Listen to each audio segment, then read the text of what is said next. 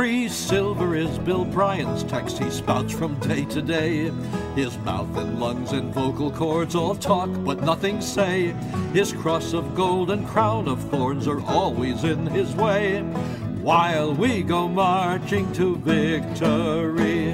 Hurrah, hurrah, McKinley is the man. Hurrah, hurrah, gold will lead the van. Then we will shout protection over all this glorious land, marching with McKinley to victory.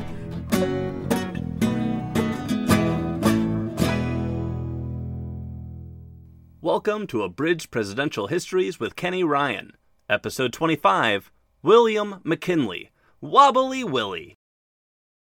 The United States currently owns 14 territories inhabited by more than 3.2 million people. People who don't get to vote for president or legislators to represent them in D.C. We don't think of ourselves this way, but we kind of are an imperial power. How did this happen? The United States was founded by a bunch of anti-colonial revolutionaries who were tired of being someone else's imperial territory. No taxation without representation was kind of our jam. So when and how did we decide that, well, maybe some imperialism is okay? The answer is William McKinley. But the irony is, this wasn't by McKinley's design. He wasn't someone who campaigned on the idea of creating a global empire. One of the first things he said upon reaching office was, "No jingo nonsense." But events beyond his control would lead him to call for war with Spain, and once he got the ball rolling, empire making would prove a hard habit to stop. Today, we dive all in on the life and times of William McKinley, the man who presided over the dawn of the American century.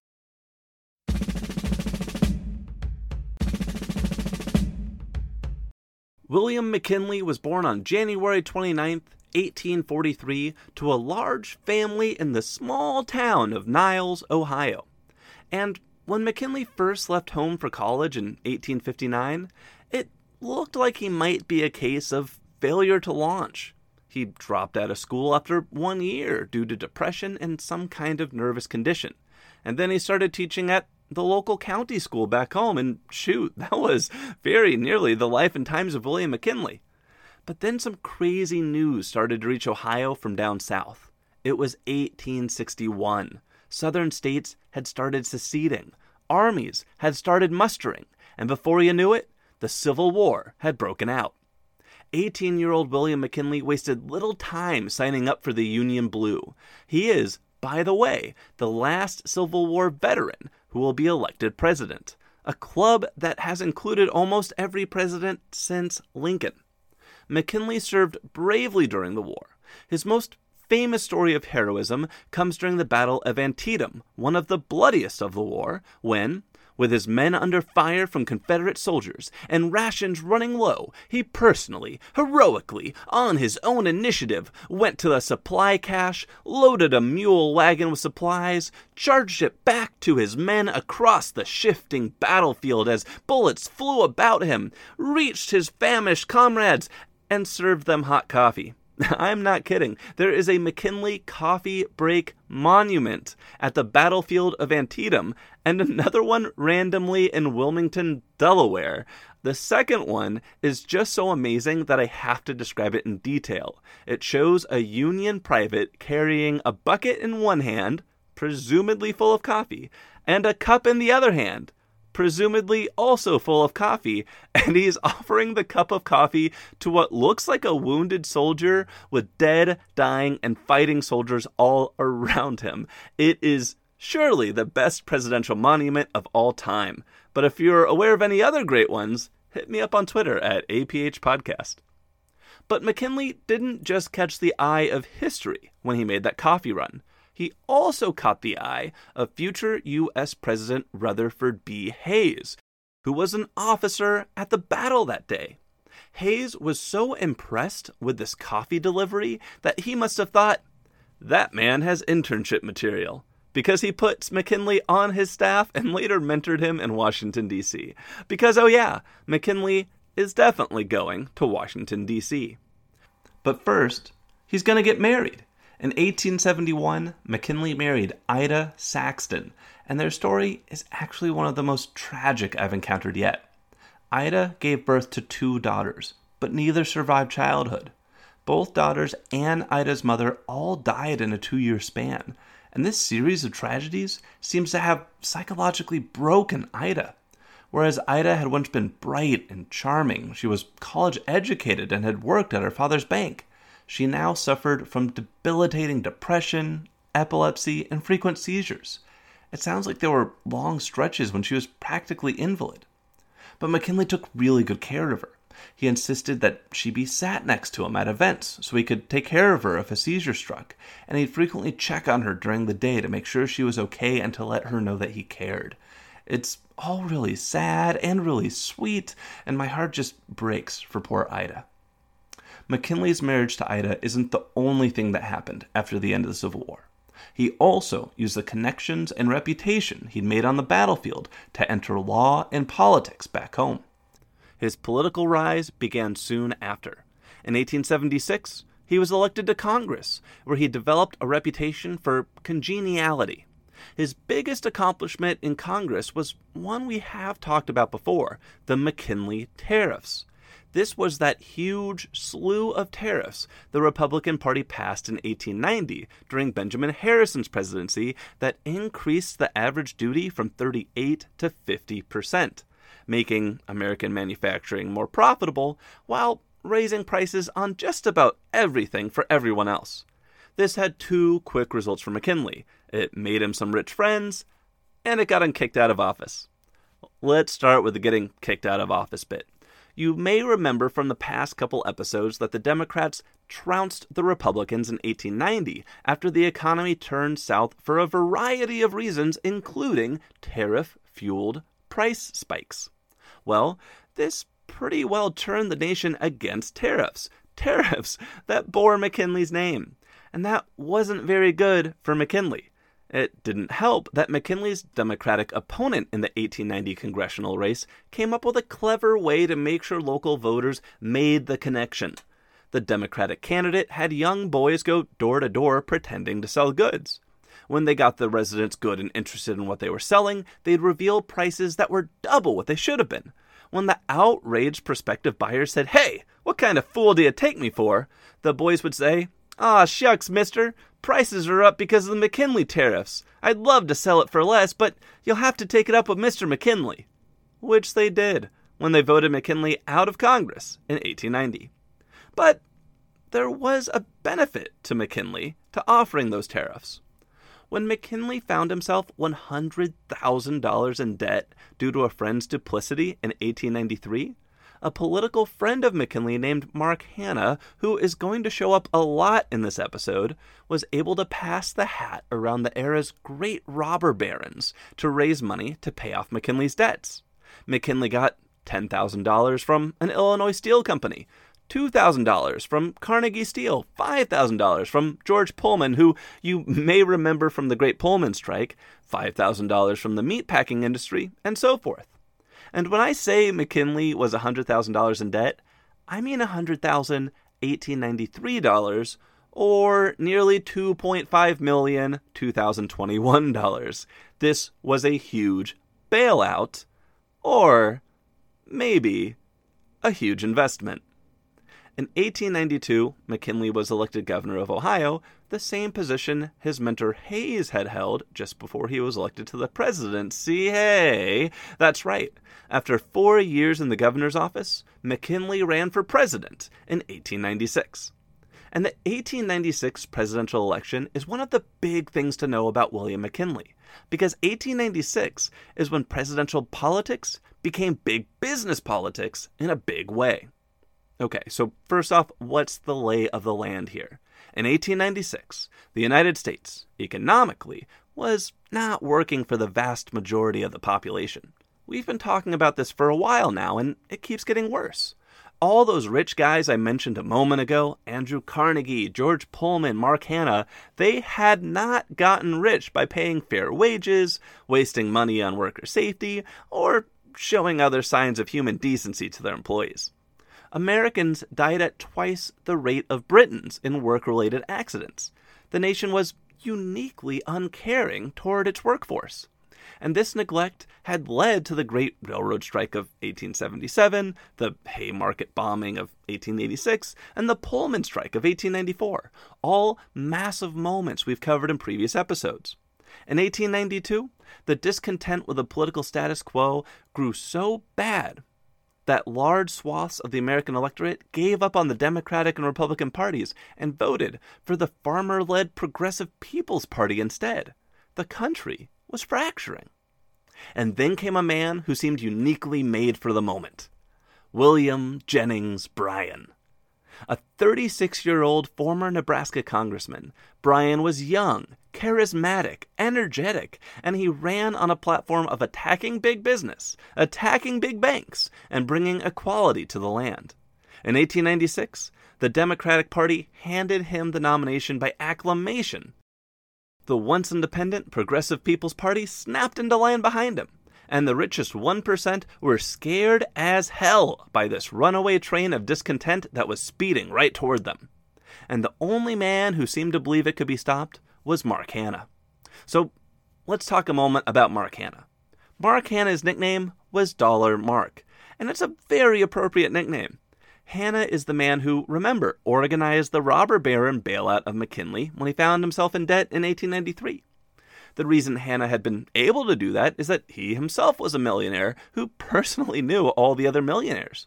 He was also someone who had been in the smoke-filled rooms of Republican politics for nearly 20 years. And, most importantly, he'd been nurturing William McKinley to the run for the White House since, about the time McKinley passed that huge tariff bill, which, made a ton of money for Dollar Mark and his robber baron friends. Hanna used his years of experience on the national political stage to quietly get the GOP's power brokers behind McKinley before any rivals even had a chance to think about getting organized.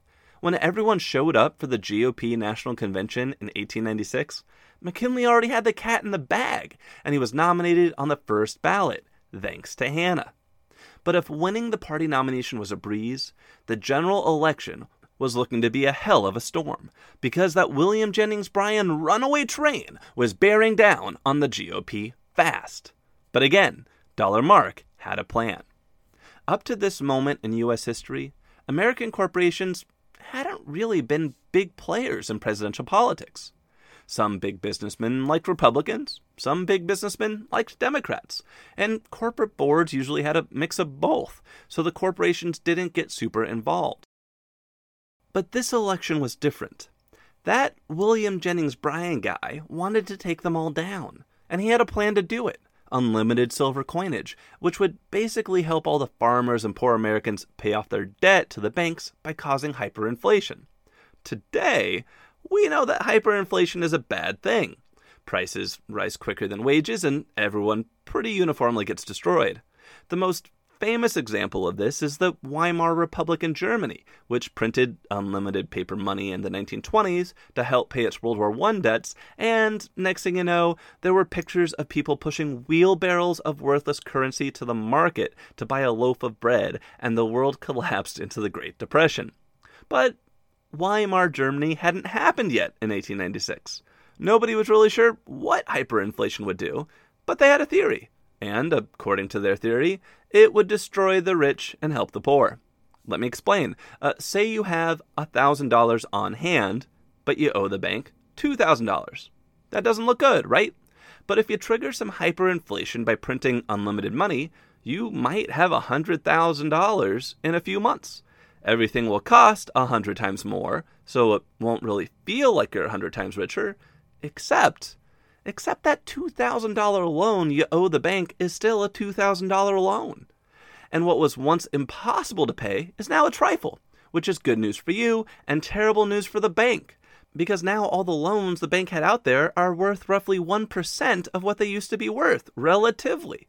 The banks would lose all their value and be destroyed, and that's bad news for rich people, because rich people depend on massive bank loans to grow their business and live beyond their already extravagant means. If the banks went down, the industrialists would go down with them. Everyone knew this. All Mark Hanna had to do was remind them. It all started when Mark Hanna convinced a big-name Democrat who had made a fortune building the Great Northern Railway to Seattle to flip his support to the Republicans and write a big, fat check with McKinley's name on it. When the robber barons saw a well-known Democrat flipping sides to support the Republicans, they all started jumping back on the McKinley bandwagon, resulting in a seismic shift in American politics. For the first time ever, practically all the wealthiest men in America were unified in their support of the Republican Party and their opposition to William Jennings Bryan.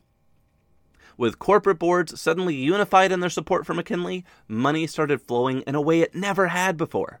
Hanna identified how much money each industry could afford to contribute to the campaign, and then he told them how much money they would stand to lose if Bryan were elected.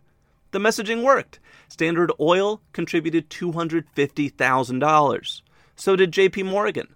Railroad barons donated $174,000. Chicago meatpackers gave $400,000. The GOP is estimated to have raised $3.5 million in 1896. Double what it had raised in the previous election just 4 years earlier, and 7 times as much as what the Democrats raised in 1896, a paltry $425,000. That Republican cash fueled the first mass mailing campaign in U.S. history. While the charismatic William Jennings Bryan barnstormed across the nation, traveling 18,000 miles and delivering some 600 speeches to roughly 5 million Americans, sometimes delivering 36 speeches in a single day, William McKinley didn't go anywhere. He stayed at home in Canton, Ohio, and gave 300 speeches to 750,000 Americans from the comfort of his own front porch. And for the millions of Americans who did not make it to Canton, booklets, pamphlets, posters, and articles were distributed by mail to every community in the country. 250,000 pieces of literature were printed, 18 pieces per voter. The Review of Reviews reported the GOP printed 50% more material in this one election than it had in its entire 30-year history. 5 million households were identified for extra attention, and 1,400 surrogates traveled the country, giving speeches on McKinley's behalf.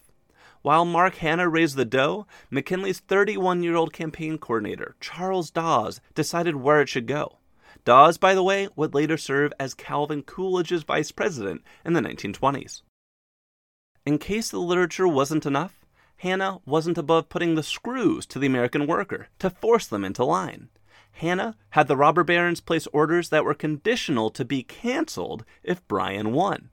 Workers received notes in their pay envelopes saying they would be let go if Bryan won. Insurance companies sent agents to farmers in the Midwest and told them they would be offered 5-year low-interest loans, but the offers would be pulled if Bryan won.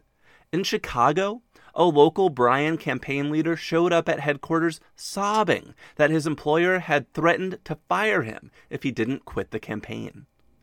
Bryan started telling supporters to just support him in secret if doing so publicly would cost them their jobs. As a result of all this pressure and all that money, a campaign that had once looked like a shoo-in for Bryan turned into a butt-kicking. The power of labor and populism was nothing against the power of corporate America. When the final votes were tallied, William McKinley had soundly defeated William Jennings Bryan 7.1 to 6.5 million popular votes and 271 to 176 electoral college votes. It was time for corporate America to see exactly what it had bought.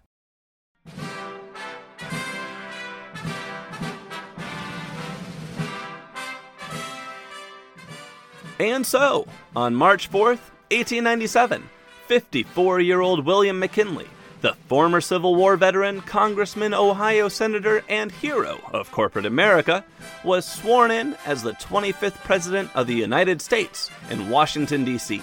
But what did the world and the country look like when McKinley became president? Let's look around.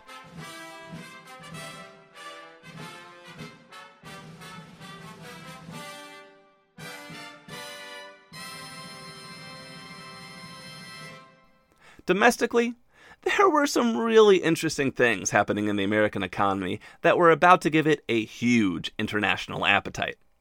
We've talked a lot about the whipsaw of growth and recessions that was the Gilded Age economy. We've talked about how the richest Americans were making out like bandits, while laborers were growing disgruntled, working dangerous jobs for low pay. What we haven't talked about is that, while all that was happening, U.S. manufacturing was becoming the envy of the world. You know how we keep talking about tariffs on this podcast, including earlier this episode? Well, they kind of worked.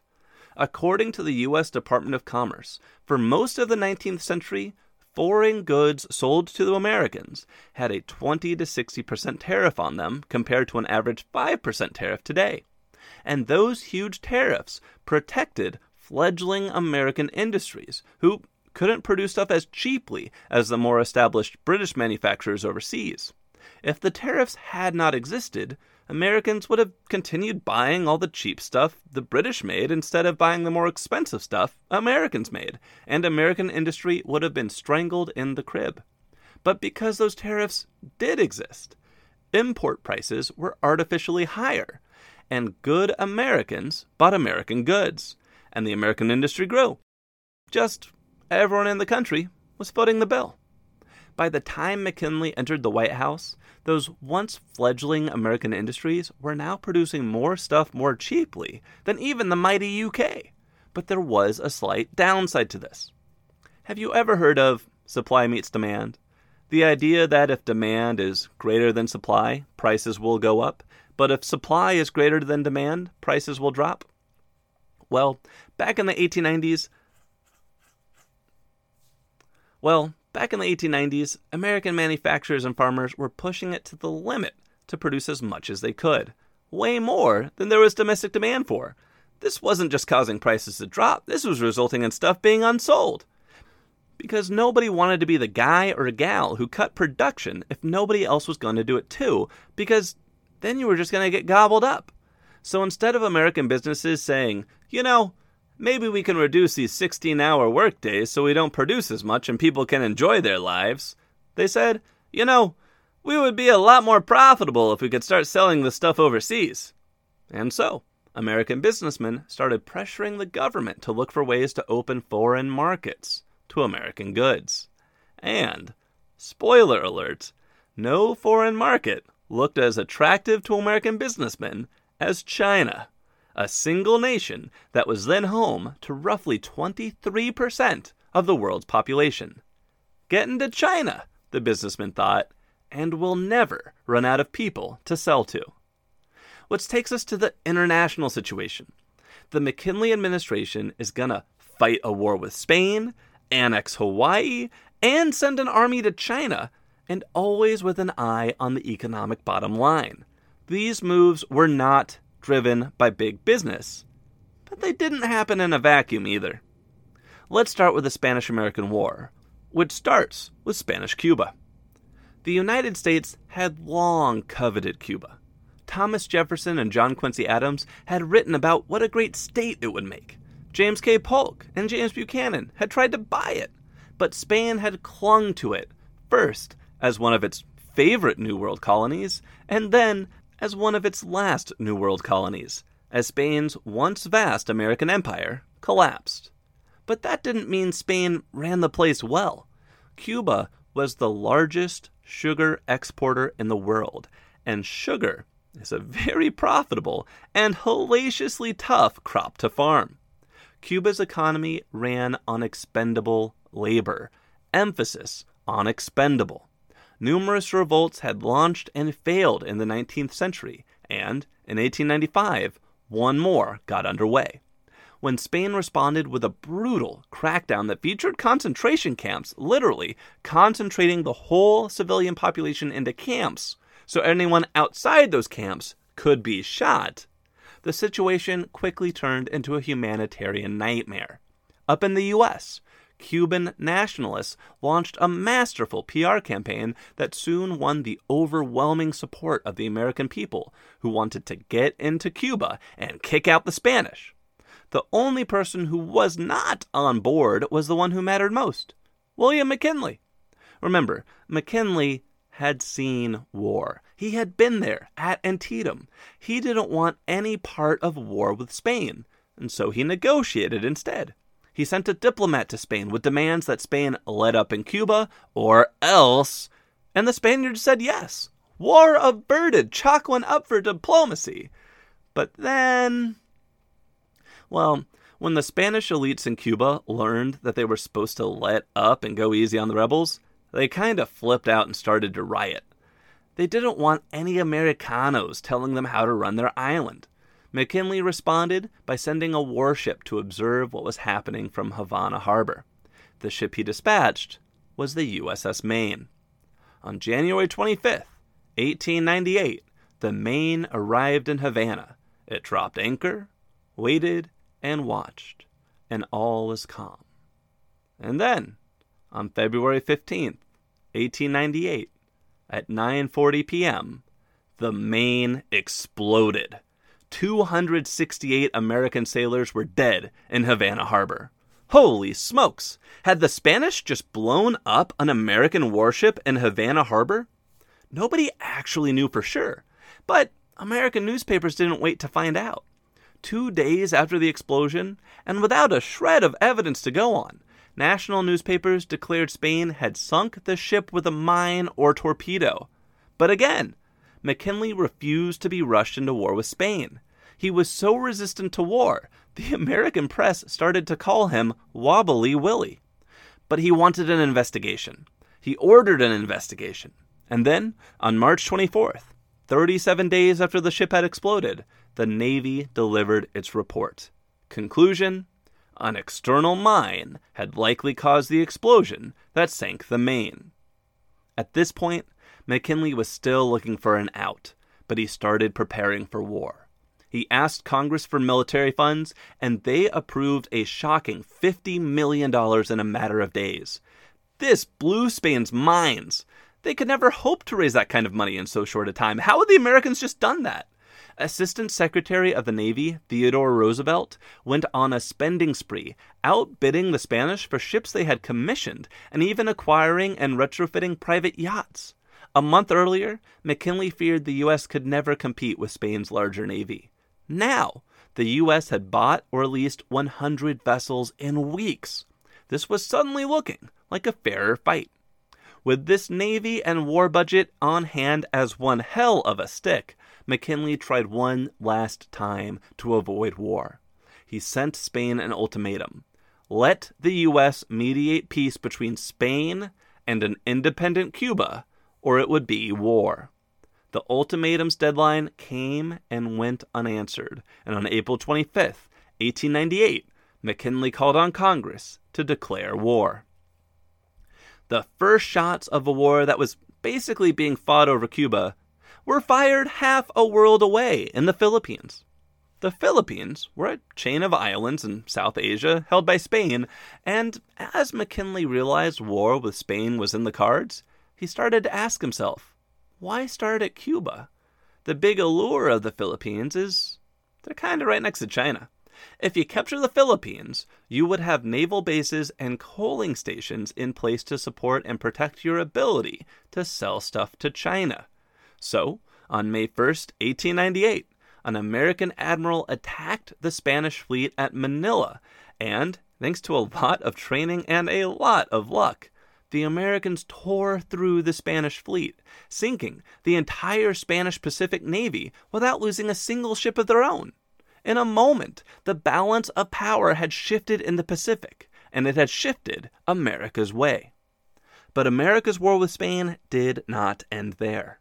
On June 20th, an American captain in the Pacific opened a sealed envelope containing secret orders that directed him to the Spanish island of Guam, which is located halfway between Hawaii and the Philippines. Because if you want to get to the Philippines so you can get to China, it helps if you control a coaling station in Guam.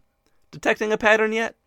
When the American ship arrived in Guam, it fired 13 shells at the Spanish fort overlooking the harbor, and it missed on every shot. But the Spanish didn't fire back. Before the Americans could reload and fire another volley, a small Spanish boat started rowing toward the American ship.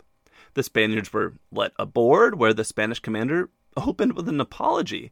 He was sorry that he was unable to respond to the Americans' cannon's salute, for he had no artillery to answer with. The American captain quickly realized the confusion and delivered the bad news to the Spaniard. Quote, "Make no mistake, gentlemen. I fired no salute. We came here on a hostile errand. Our country is at war with yours. You understand, gentlemen, that you are my prisoners?" Yep. Guam only received mail every couple months, and the latest boat was running late. The Spaniards on Guam had never even realized they were at war. They surrendered the island the next day. With Guam and the Philippines in the bag, attention turned to Cuba. I'm going to talk more about the Cuban campaign in my next narrative episode, Theodore Roosevelt, where it will figure prominently, but in short, the American Navy trapped the Spanish Navy at the Cuban port of Santiago. Once the Spanish Navy was trapped, the Americans were able to land an army uncontested on June 22nd. The army, which included former Assistant Naval Secretary turned Rough Rider Theodore Roosevelt, captured the hills overlooking Santiago's port on July 1st. When the hills were captured, the trapped Spanish Navy realized it was in a real pickle. If it stayed in the port, American artillery from the hills could easily destroy it. If it left the port, the American Navy waited at sea. It decided to take its chances on the open sea and made full steam for Spain. But the American fleet was newer and faster. U.S. ships easily caught up with the Spaniards and sunk the fleeing ships one by one, destroying a second Spanish armada again without losing a single American ship. On July 25th, 1898, 3 weeks after the conquest of Cuba, the Americans completed their mop-up of major Spanish colonial possessions by landing in Puerto Rico, which surrendered with hardly a fight at all. On August 12th, 1898, Spain agreed to an armistice to stop the fighting. Later that year, an official end of the war was negotiated in Paris. Cuba would be free, but Guam, Puerto Rico, and the Philippines would belong to the Americans now. The Spanish-American War might look like that daydream of a quick smash-and-grab war. In 4 months, we defeated Spain, liberated Cuba, and acquired Guam, Puerto Rico, and the Philippines. But the fighting didn't really end with the Treaty of Paris in 1898. The Filipinos had no interest in being some new empire's colonial possession. They had revolted against the Spanish before, and they revolted against the Americans now, again, right away. The United States spent the next 3 years fighting a brutal guerrilla war in the Philippines, a war that required more troops and killed more Americans than the Spanish-American War that preceded it. 4,000 American soldiers, 20,000 Filipino guerrillas, and as many as 200,000 Filipino civilians would die in a struggle marred by atrocities. Which reminds me of something McKinley told a friend as the war was breaking out. Quote, "I am not anxious about the result of the war. There can only be one result, and it will not be long delayed. What I have in mind is what will come after. The problems we do not see now, but that are sure to come in some way. And they will not be easy problems. Other nations have had that experience, and we shall not escape it." Oh yeah, and one more thing on the sinking of the Maine. In 1976, 78 years after the ship went down, A new report using modern technology would conclude the explosion that sank the Maine had actually come from inside the ship and was triggered when the ship's munitions accidentally caught fire. That final report, that an accident had sunk the Maine, obviously came far too late to do McKinley or the Spanish any good, but it's a great historic reminder that sometimes it's just really hard to be certain about things, and you should almost always leave a little room for doubt. So that's the Spanish-American War, and the start of the Philippine-American War. But that's not all that happened in 1898. 1898 is also the year that the United States annexed Hawaii, right in the middle of the Spanish-American War, concluding a story that I've unfortunately been neglecting for some time. The United States originally had pretty good relations with the Hawaiian Islands. American businessmen built lucrative sugar plantations there, and the Hawaiian king allowed the U.S. to establish a repair and coaling station at Pearl Harbor in 1887. But then, well, things started to turn south pretty soon after that. It started later that year, 1887, when American planters forced the Hawaiian king to adopt a new constitution at gunpoint. The constitution became known as the Bayonet Constitution, and it basically shifted power from the monarchy to a white-dominated legislature. Then, a few years after that, the McKinley Tariff of 1890 hit, and the island of Hawaii pretty much immediately plunged into an economic depression. Why? Well, before the McKinley Tariff passed, the U.S. had a high sugar tariff on everywhere except Hawaii. So the American sugar growers in Hawaii basically had a monopoly on American sugar. But while the McKinley Tariff increased duties on most goods, it actually eliminated all tariffs on sugar. In an instant, Hawaiian sugar was swept out of the American marketplace by cheaper sugar from the Caribbean. This depression led to severe agitation between the Hawaiian king and the American planters. When that king died, a new queen rose who wanted to throw out the Bayonet Constitution, which the American minister on the island saw as a threat to American interest. So he deployed 2 companies of Marines in support of a coup by the American planters that overthrew the Hawaiian monarchy entirely and officially put the American planters in charge. But Hawaii still wasn't part of the United States yet. This coup went down in the final months of Benjamin Harrison's presidency. By the time an official request for annexation reached the mainland, Grover Cleveland was president. And when he learned a coup had been launched with the support of American Marines, he refused to annex the islands. So the American planters created a republic instead and put an American planter named Sanford Dole in charge. And if that name sounds familiar, that's because Dole is related to the Dole Fruit Corporation that still exists today. Dole continued to campaign for American annexation, and after the United States captured the Philippines from Spain in May 1898, annexing the Hawaiian Islands to use them as a coaling station between Guam, the Philippines, China, and the West Coast suddenly made a lot of sense. And so, 2 months after the Philippines were conquered, Hawaiian annexation was overwhelmingly approved, 42-21 in the Senate and 209-9 in the House. Which takes us to the last foreign intervention of McKinley's presidency, China. That's right, the United States sent an army to China. Why? Okay, the backstory for this one starts earlier in the 19th century, when the British started selling opium in China basically to make a buck. When China tried to shut down this opium trade with force, the British met force with force and defeated China in a fight known to history as the First Opium War. As spoils of war, the British demanded China open 5 Chinese ports to international trade and grant the United Kingdom control of the island of Hong Kong. And, well, once the world saw Britain pushing China around, everyone wanted a slice of the pie. France, Germany, Japan, even the United States during John Tyler's presidency either negotiated or by force obtained enclaves in ports and towns all over China. Some nations even acquired larger tracts of land called concessions that were basically colonies in all but name. I'm having trouble getting an exact count, but I believe there were dozens of these concessions and treaty ports by the year 1900. But all this caused a lot of friction in China. As the Western powers expanded into China, they brought Christianity with them, which forced converts to give up local festivals and ancestor worship, something that was sacrilegious to the Chinese who didn't convert. As a combination of foreign exploitation and natural disasters ravaged China, the peasants began to think it was all the Westerners' fault.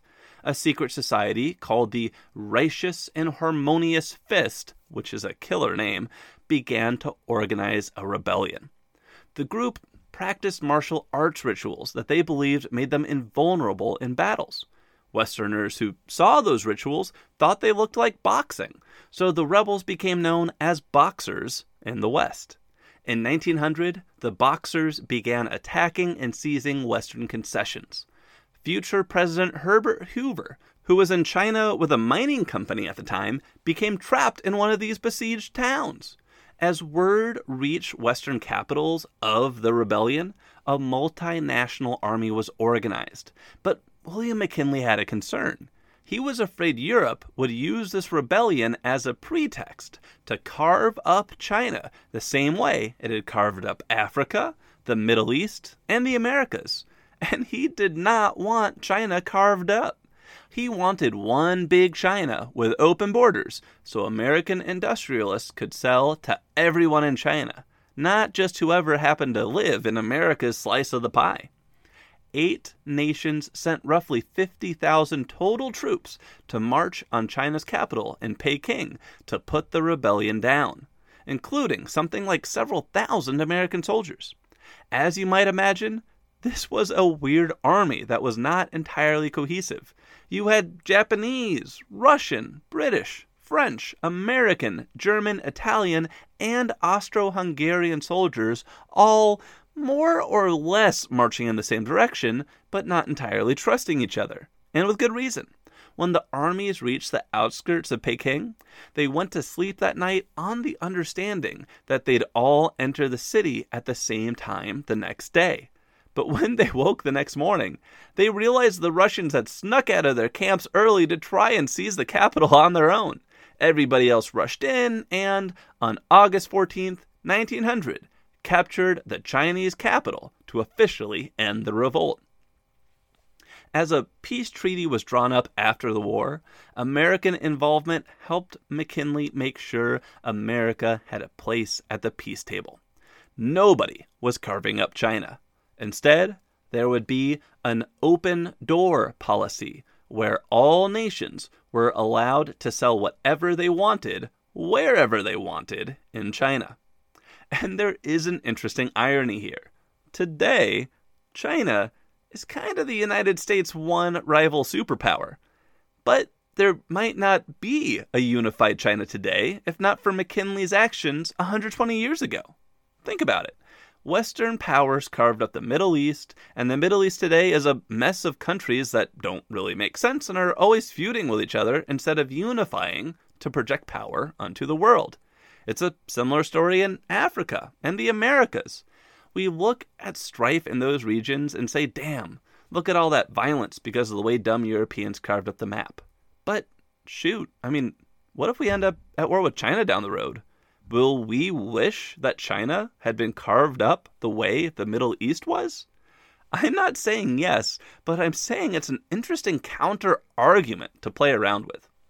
Anyway, that wraps up the international adventures of William McKinley. There was the Spanish-American War, followed up by the forgotten Philippine-American War. There was the annexation of Hawaii and the Boxer Rebellion in China. And I can't help but notice that almost all of this was at least in some little way tied to the idea of opening up and increasing access to China for American trade. But man, China was, is, and always has been a mirage in the desert that American industry pursues at its own peril.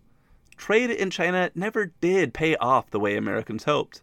all anybody ever sees is its vast size and vast population. Back then, nobody looked closely enough to realize the average Chinese citizen lived on 5 cents a day, and good roads did not exist to ship American goods to them anyway. The average Chinese peasant wasn't gonna buy jack from America.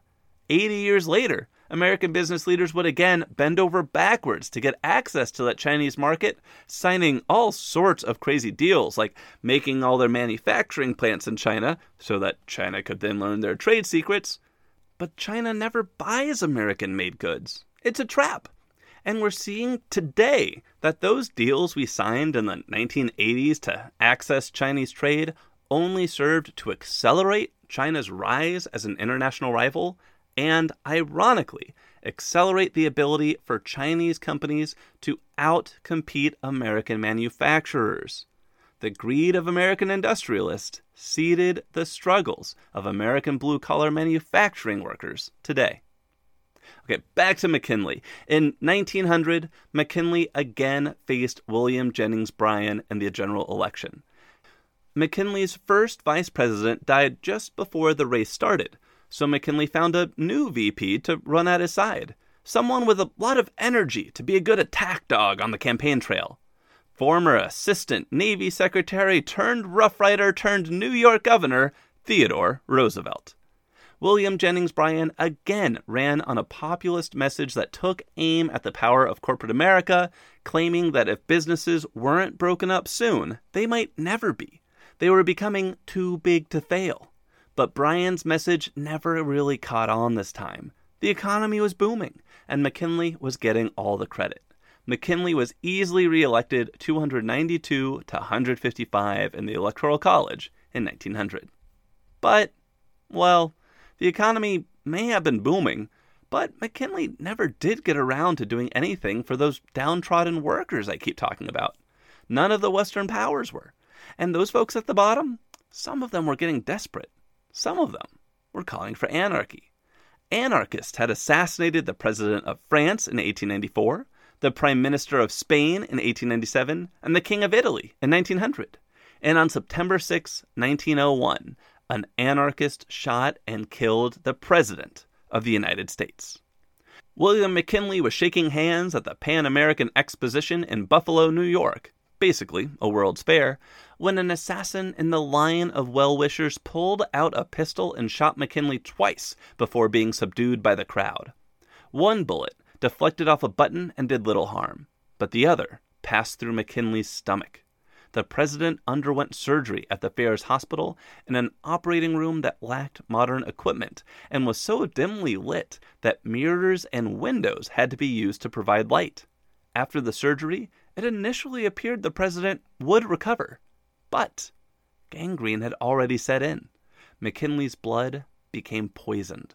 After a week of progress, the president suddenly took a turn for the worst and rapidly deteriorated. He died on September 14th, 1901, at the age of 58.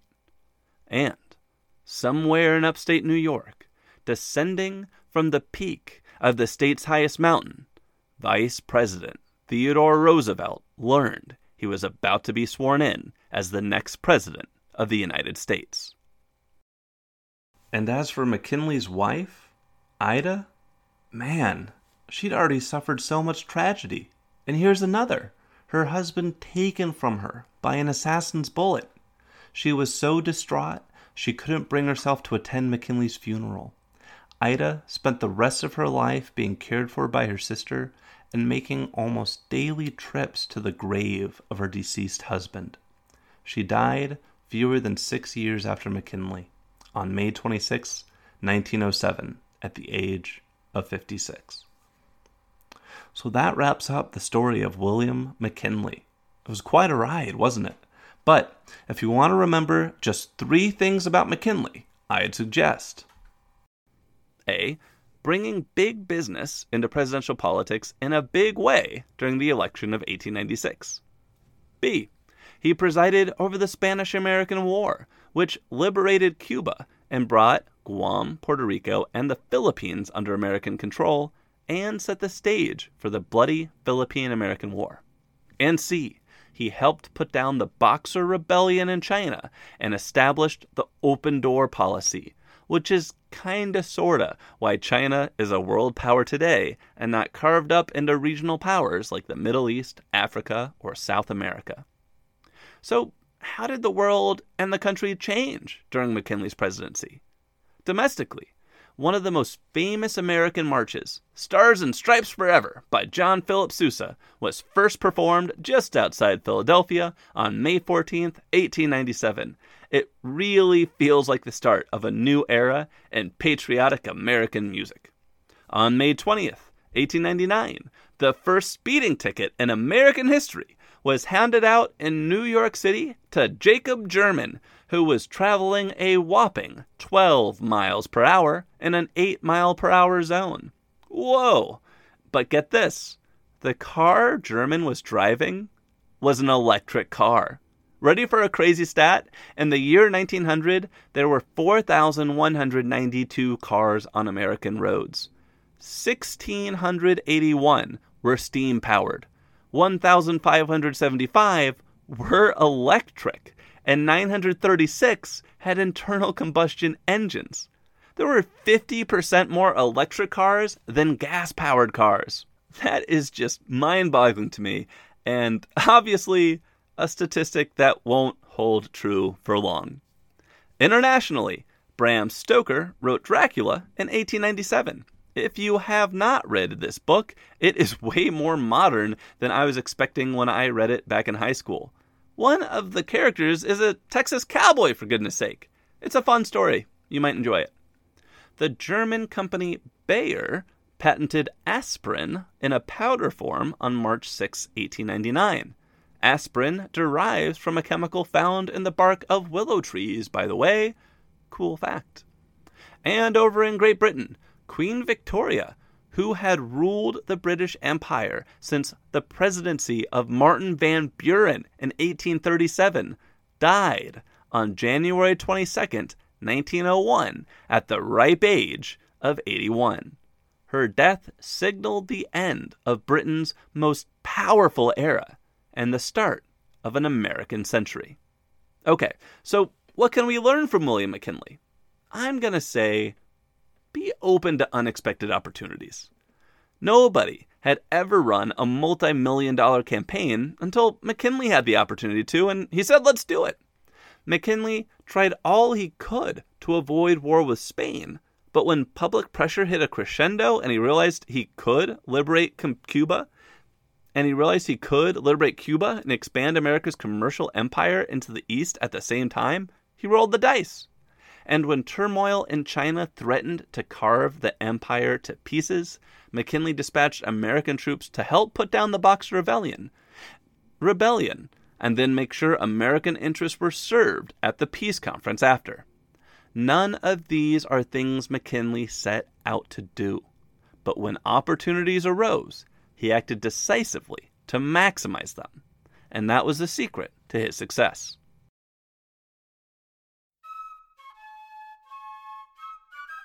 Thank you for listening to today's episode of Abridged Presidential Histories.